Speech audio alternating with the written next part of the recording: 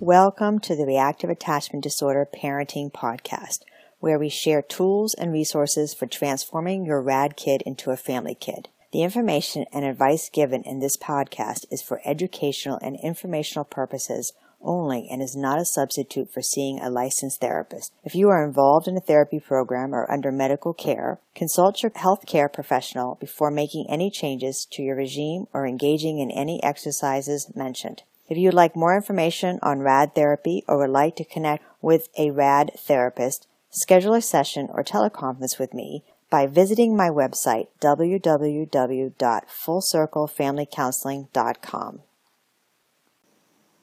Hi, this is Tracy with Tip of the Week on how to make your rad kid into a family kid. As you'll hear in the upcoming podcast, this is not always an easy task to do. And you'll listen to one of my clients talk passionately about how she recognized her child having reactive attachment disorder.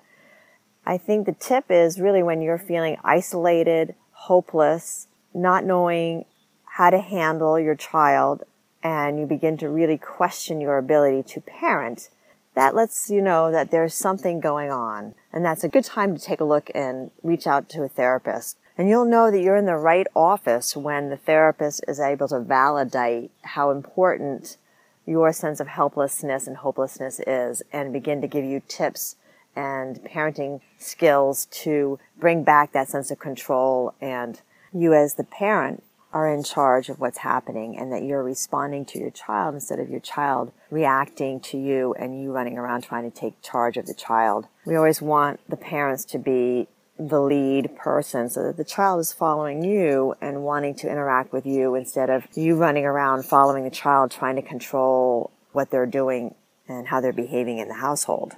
When the sense of cohesiveness and peace is not happening in your household, that's a good sign that there's something not quite sitting well. Kids can be running around and things can be very chaotic, and we're all kind of trying to keep our stuff together and organize our families. But there's a different quality when you have a child with reactive attachment disorder. There's a quality of hopelessness and helplessness inside of you as a parent that makes you kind of realize like, oh, I really do not have any control of this given situation, and my child seems to be in charge and controlling the milieu in the family. And when your child is in charge of how the household is feeling, that's a really good sign that things are not going well. So take the opportunity to listen to the upcoming podcast.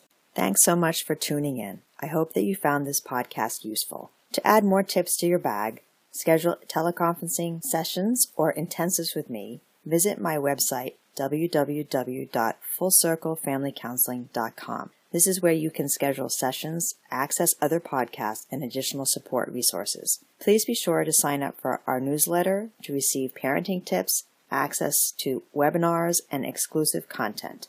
And do take a moment to subscribe and rate this podcast on iTunes, Google Play, Stitcher, SoundCloud, and TuneIn. If you have any questions that you would like to answer, feel free to email me at fcfcradpodcast@gmail.com. And as always, much gratitude to the folks at Love and Logic, Nancy Thomas, Daniel Hughes, and many others for teaching throughout the years on reactive attachment disorder. Until we connect again, remember that you are not alone. Find the humor in the chaos, stay consistent in your efforts, and continue to reach out. I am here, healing your heart-to-heart connection, one heart at a time.